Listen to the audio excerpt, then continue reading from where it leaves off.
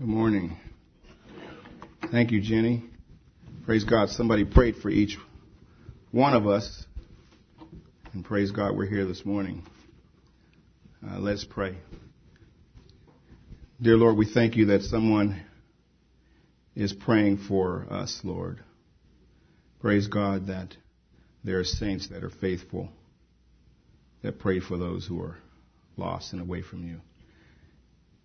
And we pray this morning, Lord, that if there's someone here in our midst that doesn't know you, that is away from you, Lord, that they would come home today. And we pray that you would bless the reading of your word and your message in your name. Amen. I hope we have our vacationers watching. I'm glad that, I hope Randy heard that from Dean. But to defend Dean, of course, knows that Randy is so important. And we couldn't do anything without him. It would be a shame. So, Randy, we love you. Ada, we love you. Sylvia, all the gang, we love you. Let's go to John chapter 5. Starting in verse 1. John chapter 5, verse 1. We're going to read about a man this morning. John chapter 5, verse 1. Verse 1 says, "After these things, there was a feast of the Jews, and Jesus went up to Jerusalem. Now there in Jerusalem, by the sheep gate, a pool, which is called in Hebrew Bethesda, having 5 porticos. In these lay a multitude of those who were sick, blind, lame, and withered, waiting for the moving of the waters. For an angel of the Lord went down at certain seasons into the pool and stirred up the water. Whoever then first, after the stirring of the water, stepped in was made well from whatever disease with which he was afflicted. A man was there who had been ill for 38 years. When Jesus saw him lying there and knew that he had already been a long time in that condition, he said to him, 'Do you wish to get well?' The sick man answered him, 'Sir, I have no man to put me into the pool when the water is stirred up, but while I am coming, another steps down before me.'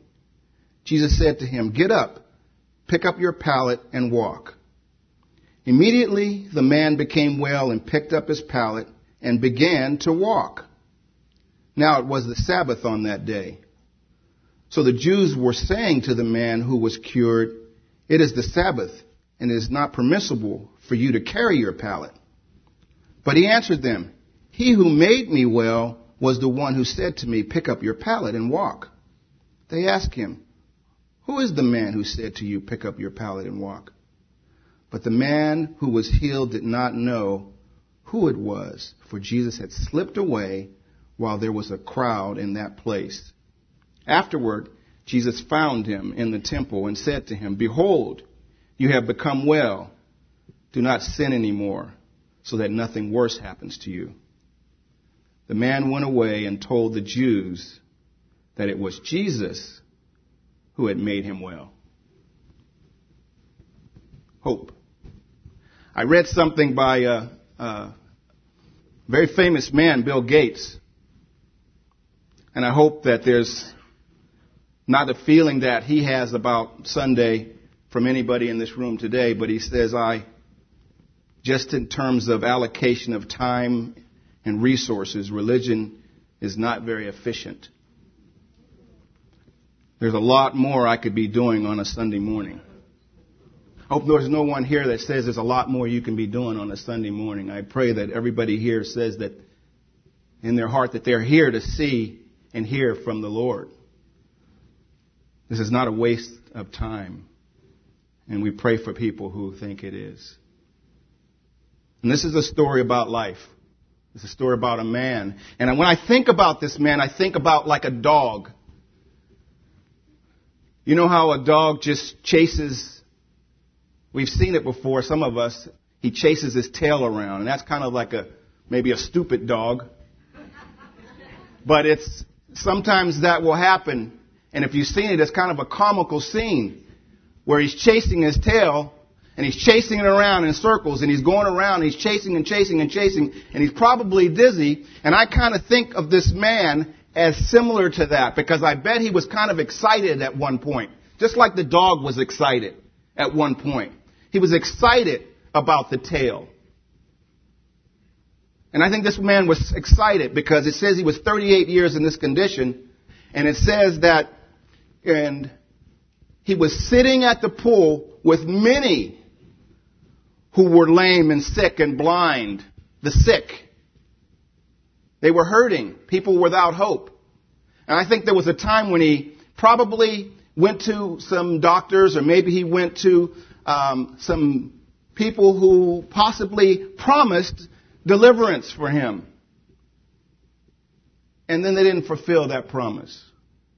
And then maybe somebody came along and said, I heard about a pool where there's a stirring of the water and people are getting healed. And I kind of can see him on a certain day whenever he first went there that he was excited that first day, sitting at the pool, waiting for the stirring of the water. But he's lame. So he's sitting there and he's thinking, great, maybe now I can be healed. And he sits there and he sits there. And then all of a sudden the pool stirs up. And he sees the suds and he sees that, wow, there's a stirring. And there's a frenzy in the place. The portacles are probably light up. The people are lit up. He's not the only one there. So everybody's excited. And what do you think they're doing? They're running over each other to get into the pool because it says one person. And he's lame. He can't walk. And that's why he tells Jesus, as you remember, the man said to Jesus that, I don't have anybody to take me to the pool. I can't walk. Every time I try to get to the pool, somebody runs ahead of me. So he's looking for a godly man, maybe. A person who's strong, who will lift him up and who's fast. Quick, strong, fast. When he sees a stirring in the pool, pick him up, run to the pool. Who's strong, maybe beat the other people out of the way because he has enough strength, right? Raj. Somebody like our brother Roger. And I actually was thinking about Roger, and I was thinking, he wishes he had a man like Roger. Because Roger's a godly man who would have actually stayed with him and lifted him up and took him to the pool when the stirring of the water was there because he's a godly man. But he didn't have that. He stood there, he waited and waited and waited, just like the dog chasing his tail. Circling and circling, and every day going around in circles and circles and circles. And all of a sudden what happens is the dog catches the tail and bites it. And what happens? It's painful. And I believe that when Jesus came that day, this man was in pain now. He had been there for a while. He had seen people get healed. And isn't it like our God that He comes to meet us when we're at a turning point in our lives? When we're at the point where we want to give up. And I think this man was ready to give up. He couldn't see any option, any hope. He probably thought he would live the rest of his days there. And you think about our God, and I love thinking about the fact that this man didn't go looking for Jesus. He didn't say, can you bring Jesus? He didn't even know Jesus, as the passage mentions. He didn't even know Jesus. It says Jesus came looking for him. I read a verse that I really, really loved in Isaiah. It says that I revealed myself to those who did not ask for me. I was found by those who did not seek me. I was found by those who did not seek me. Has He met you today? He wants to meet you. We're going to talk about 4 points today. One point is going to be Jesus sees our true condition. Second point is He wants to know. He wants to know, do you want to get well? Then the third point is, what must we do? And then the last point is, do not sin anymore. Stop sinning. Jesus sees our condition. Isn't it great that Christ's vision is different? His vision is different. John 5:6 says, when Jesus saw him lying there and he knew that he had already been a long time in that condition, he said to him, do you wish to get well? It says that he saw him lying there and he knew that he had already been there for a long time. He sees our condition. Matthew 9:36 says, seeing the people, he felt compassion for them because they were distressed, dispirited, like sheep without a shepherd. John 2:25 says that he did not need man's testimony about man, for he knew what was in man. He's not fooled by our outside presentations. He's not fooled by anything. He sees us, and that's the first point. Jesus sees us, and thank God right now, everybody out here and everybody in the world, he sees our true condition. He sees where we are and where we're not. He sees us if we have a relationship with him or if we don't. He knows our condition. He knows us. We don't know us, but he knows us. And thank God, isn't it great that he sees us? Isn't it great that we have a God, a creator, who loves us and desires to have a relationship with us, and he knows us? Because what would it be like if he didn't know us, and he really didn't know who had a relationship with him or not? If he went by pretense, if he went by just our presentation, and some of us are good at presentation. I know Jesus. We talk and walk and think and speak and go through the motions like we know him. He says, I know you though. And just think, if we could fool him, how many people would actually be fooled all the way up to heaven's gates? But Jesus knows us. He sees us. He sees our true condition. It says when he approached Jerusalem in Luke 19:41, he saw the city and he wept over it. Why? Because he saw the true condition of the city.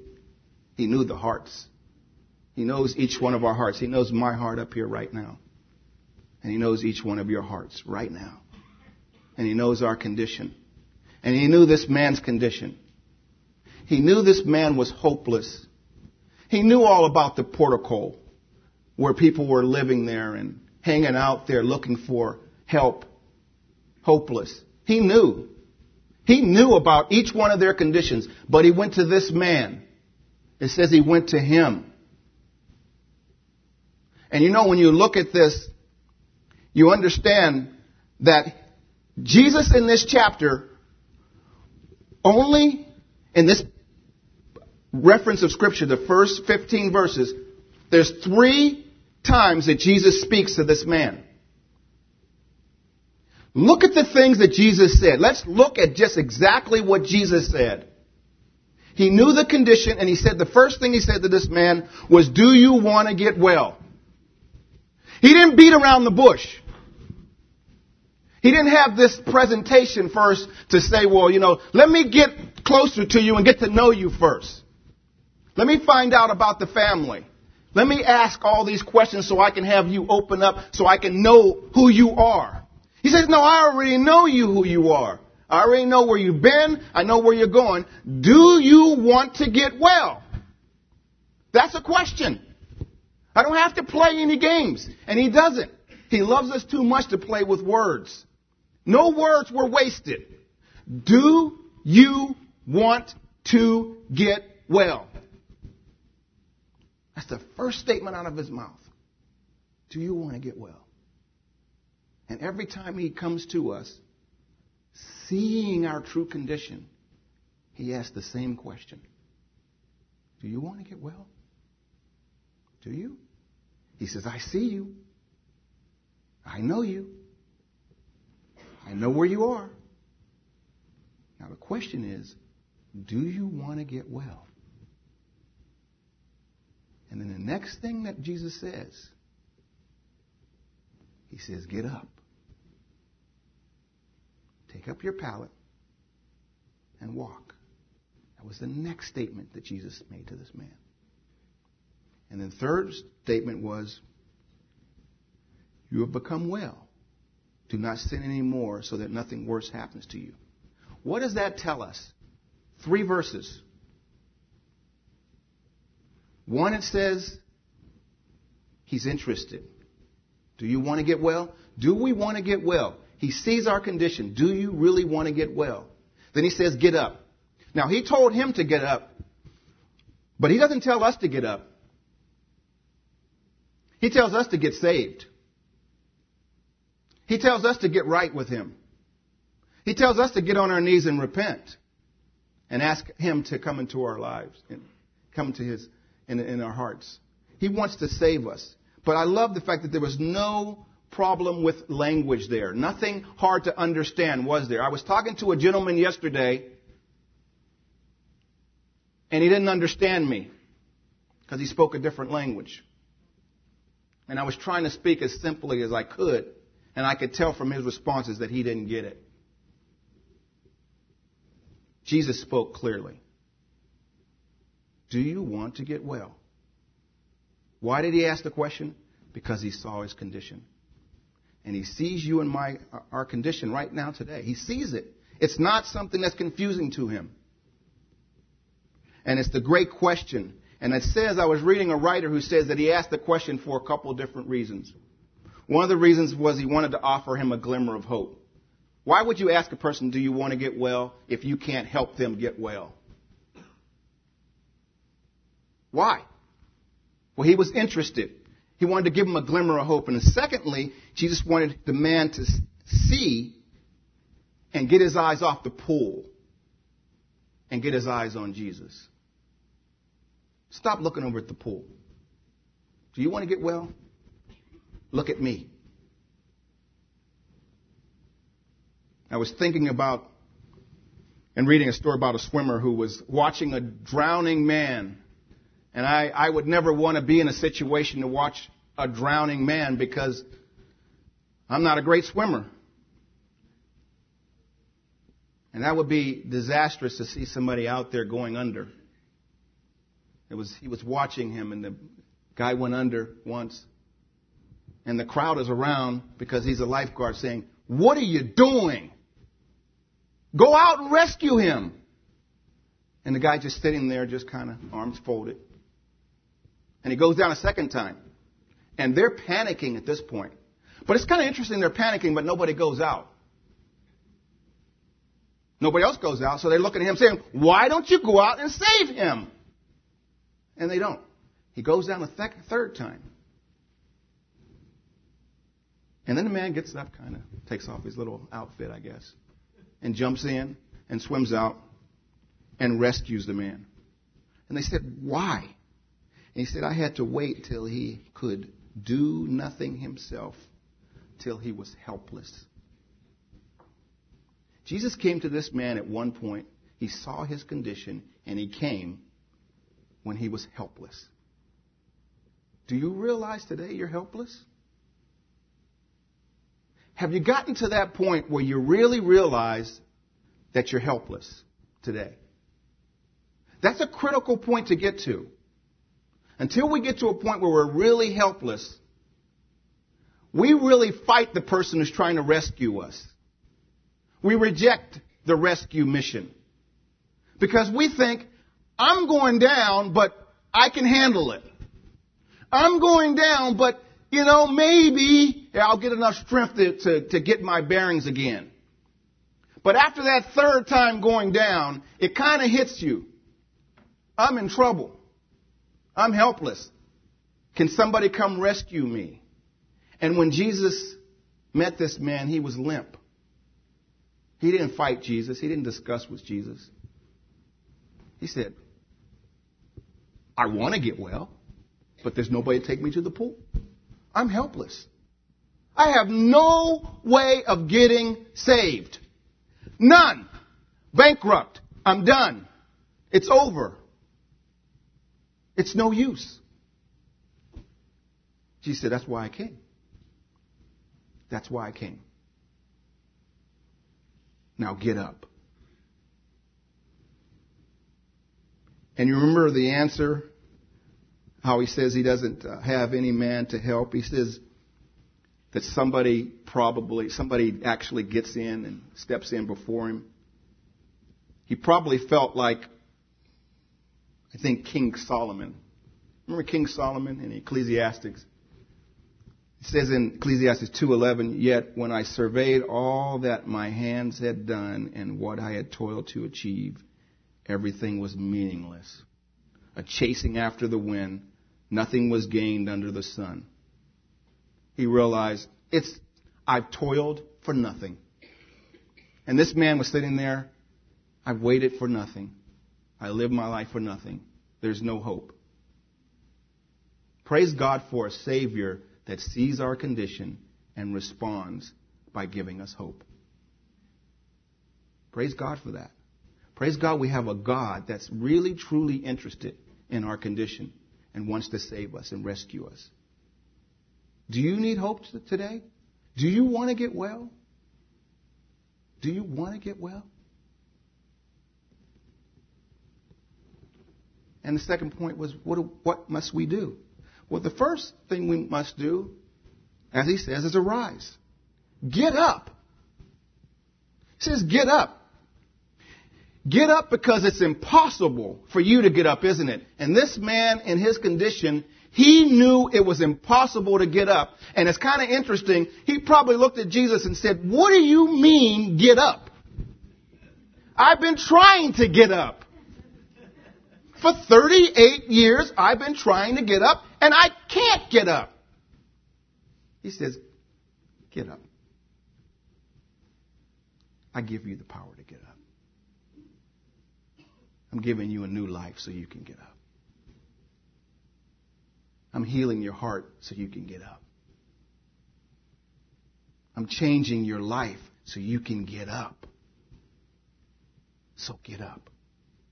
Anybody want to get up today?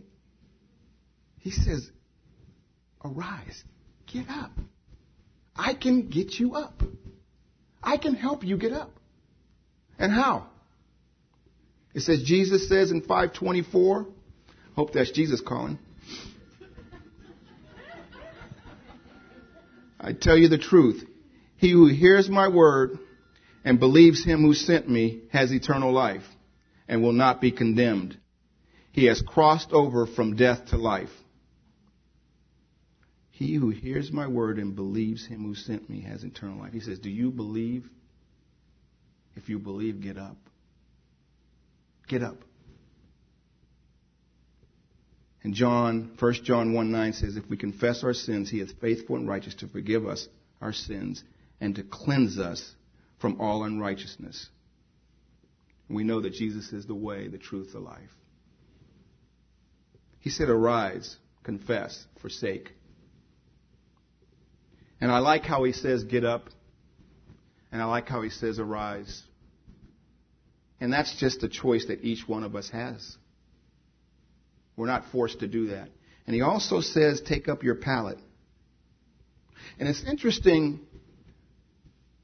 when you think about the life that we are living now, or the life we were living before Christ. We needed the pallet, didn't we? The pallet is where we laid down, where we rested. What did he tell him? He says, take up your pallet. When we start to follow Jesus, we don't need the pallet, do we? Unless we want to plan to go back to it. Back to the old life. And I want to really everybody to understand this. It's very important to understand. Jesus didn't just say arise. He didn't just say arise and take up your pallet and walk.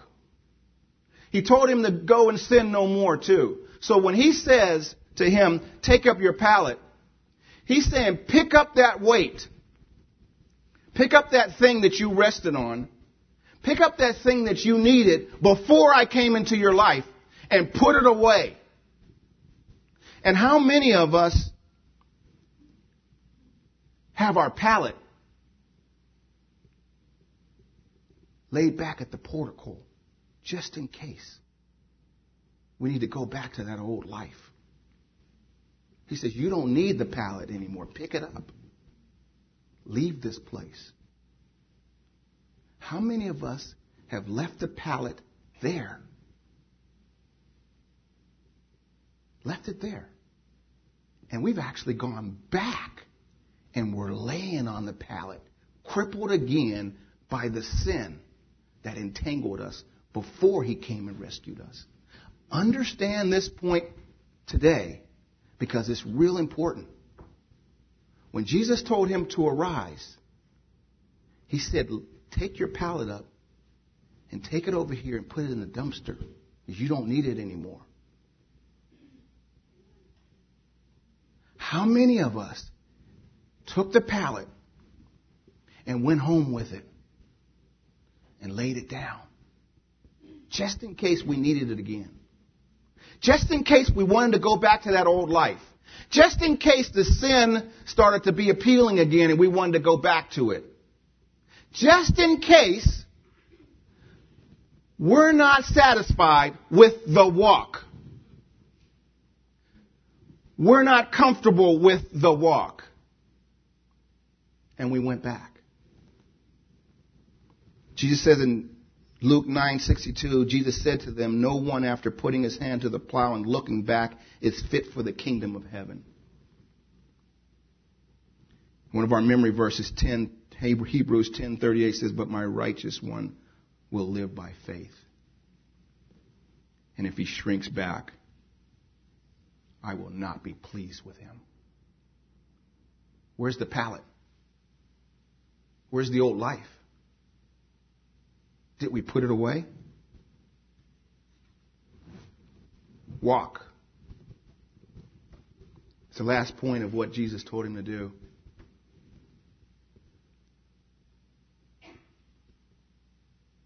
He says, don't expect to be carried if you are made whole. Walk. Romans 6:4 says, therefore we have been buried with him through baptism into death, so that as Christ was raised from the dead through the glory of the Father, so we too might walk in a newness of life. Christ wants to give us a new life. He wants to give us a new life, but we must walk. Don't expect to be carried. And one of the problems sometimes when we talk about Christianity, people, when we offer them a decision between heaven and hell, we make it sound like all you have to do is just pray the prayer, and then you'll get saved, and then you'll go to heaven, and then you can do what you want. And that's not Christianity, guys. It says take up your pallet. Take up the old life and throw it away. And then walk. You expect to be carried? No. It's not an easy walk. You have to forsake this world. We have to deny ourselves.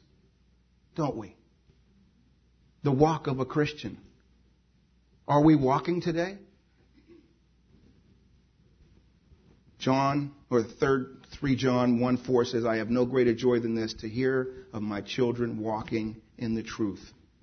He said, I have no better joy, no greater joy than see my children walking in the truth, faithfully. And we'll go back to the first point. I see you. He sees us. He sees if we're really walking. He sees if we know him. He sees our true condition. Nothing is hidden from him. And he sees those that have claimed him as Lord and Savior and say that they're born again, that they've been bought by a price, that they're living a life. And he says, I see you. And he says, I know if you're truly walking. Are we walking today? I walk with Ado and he's taught me how to walk. Some of you will laugh about it, but walking with him is different. It's not even normal. And I say that to you, Ado. I hope you're listening. My shins hurt for 30 plus days walking with him. Hurt. Pain. It was painful walking Because his pace is different. His pace is different. And God's pace for us is different. We can't walk the way we want to walk. He calls it, when I'm walking with him, he sees people and we're walking along and we're running almost. And he says there, we don't want a promenade, Ron. Promenade? What do you mean promenade? Now I know the word and it's in my mind. I'm walking by myself and I'm thinking, no promenade, no promenade, no promenade. So I can't promenade. That means walking slow. I don't walk slow. I can't. He made it clear to me. You came here to walk, and there's a purpose in our walking. And the purpose is that we're going to get what God intends us to get, to exercise, to condition your body, your heart. I have a stent in my heart. He says, I want you to be strong. So I don't promenade. No promenade, I say. No promenade. No promenade. And God doesn't want us to promenade. He wants us to walk upright. And, I was walking and we saw this person, and I forget it was a woman or a man, but they had this little dog. It was a little tiny,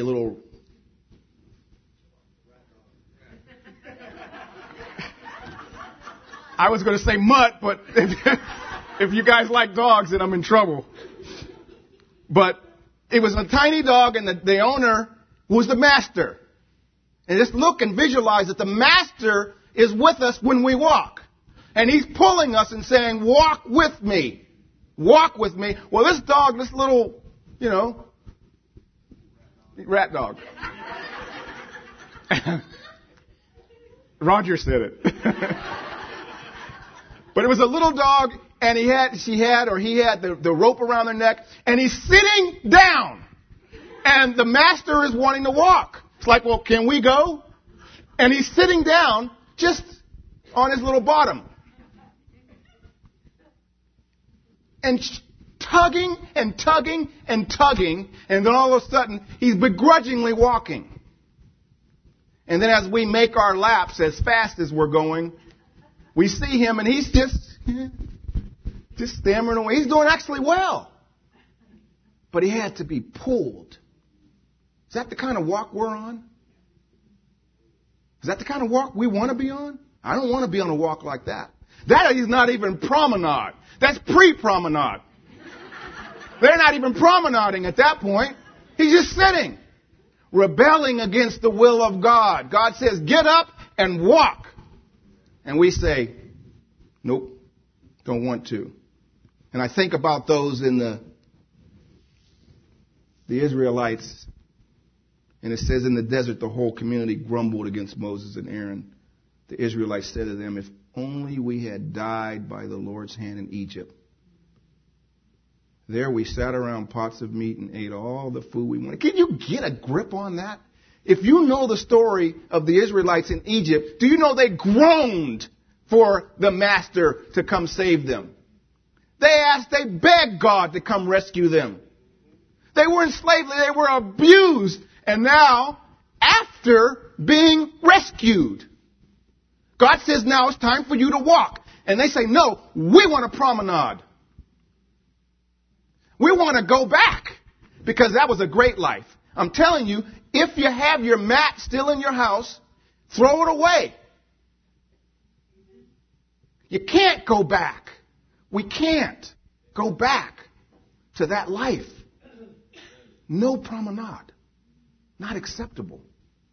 It's not acceptable, is it? And the last point is do not sin anymore. Clear. Jesus told him, the reason that you were in the condition you were in is because of sin. It's clear in that verse. That your condition is because of sin. And I rescued you from it. What's the promise of God? The promise of God is in Revelations. And what we have to look forward to. We should not promenade. Why? Because it says in Revelations, it says, behold, the tabernacle of God is among us. This is the promise that God says for each one of us that is walking that is arisen, that has stood up and said, I give Jesus my life. I ask him into my life. Change my heart. Come into my heart and change me. Rescue me. And I've taken up my pallet and I throw it away. And now I'm walking with you. Where are we going? It says, he shall dwell among us. We are headed for heaven, guys. For paradise. We don't want to promenade into paradise. I don't. No promenade in paradise. I want to run to the gates of paradise. Why? We'll see him face to face. And it says he shall wipe away every tear. You have any tears? I have tears. He said, I'm going to wipe them away. And there'll be no longer any death. No longer any death. Gone. Defeated. No mourning. No crying. No pain. Why shouldn't we promenade? Look at where we're going.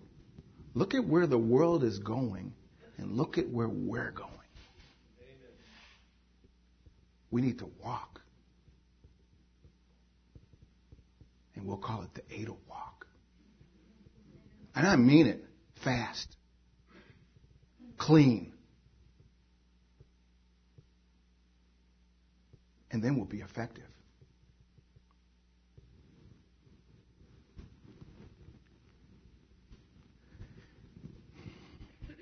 Spurgeon said something about backsliding.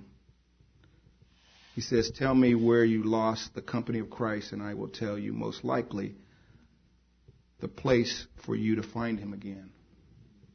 Did you lose the company of Christ by forgetting prayer and becoming slack in your devotion? Have you lost Christ in the closet? Then you will find him there. Do you lose Christ? Did you lose Christ through some sin? Then you will find him in no other way but by giving up the sin and seeking the Holy Spirit to mortify the member in which the lust doth dwell. Did you lose Christ by neglecting the Scriptures? Then you must find him in the Scriptures. Where you lost him, you will find him. It's a true saying. Look for the thing where you dropped it, for it is there. Are we going to listen to God? You know what's great about God is he's interested in us. Like I said, do we really understand that Christ's vision is clear? That he sees us. And thank God he sees me. Can you say that this morning? Thank God he sees your true condition. Thank God he sees where we are today. And he saw where this man was and he came to him. Is he coming to somebody today and saying, arise. Take me into your heart so I can change you? Is he saying that today? You notice what the man did. It says the man got up, picked up his pallet, and walked. It doesn't say the man thought about it and considered the consequences of it. Pallet's kind of heavy. My legs really don't work. I don't really know if I can walk. I don't see that in the verse. Do you guys see that? I don't see that. I just see he got up, took his pallet, and he walked. So what did he do? He obeyed God. He did exactly what God said. And God says if you confess,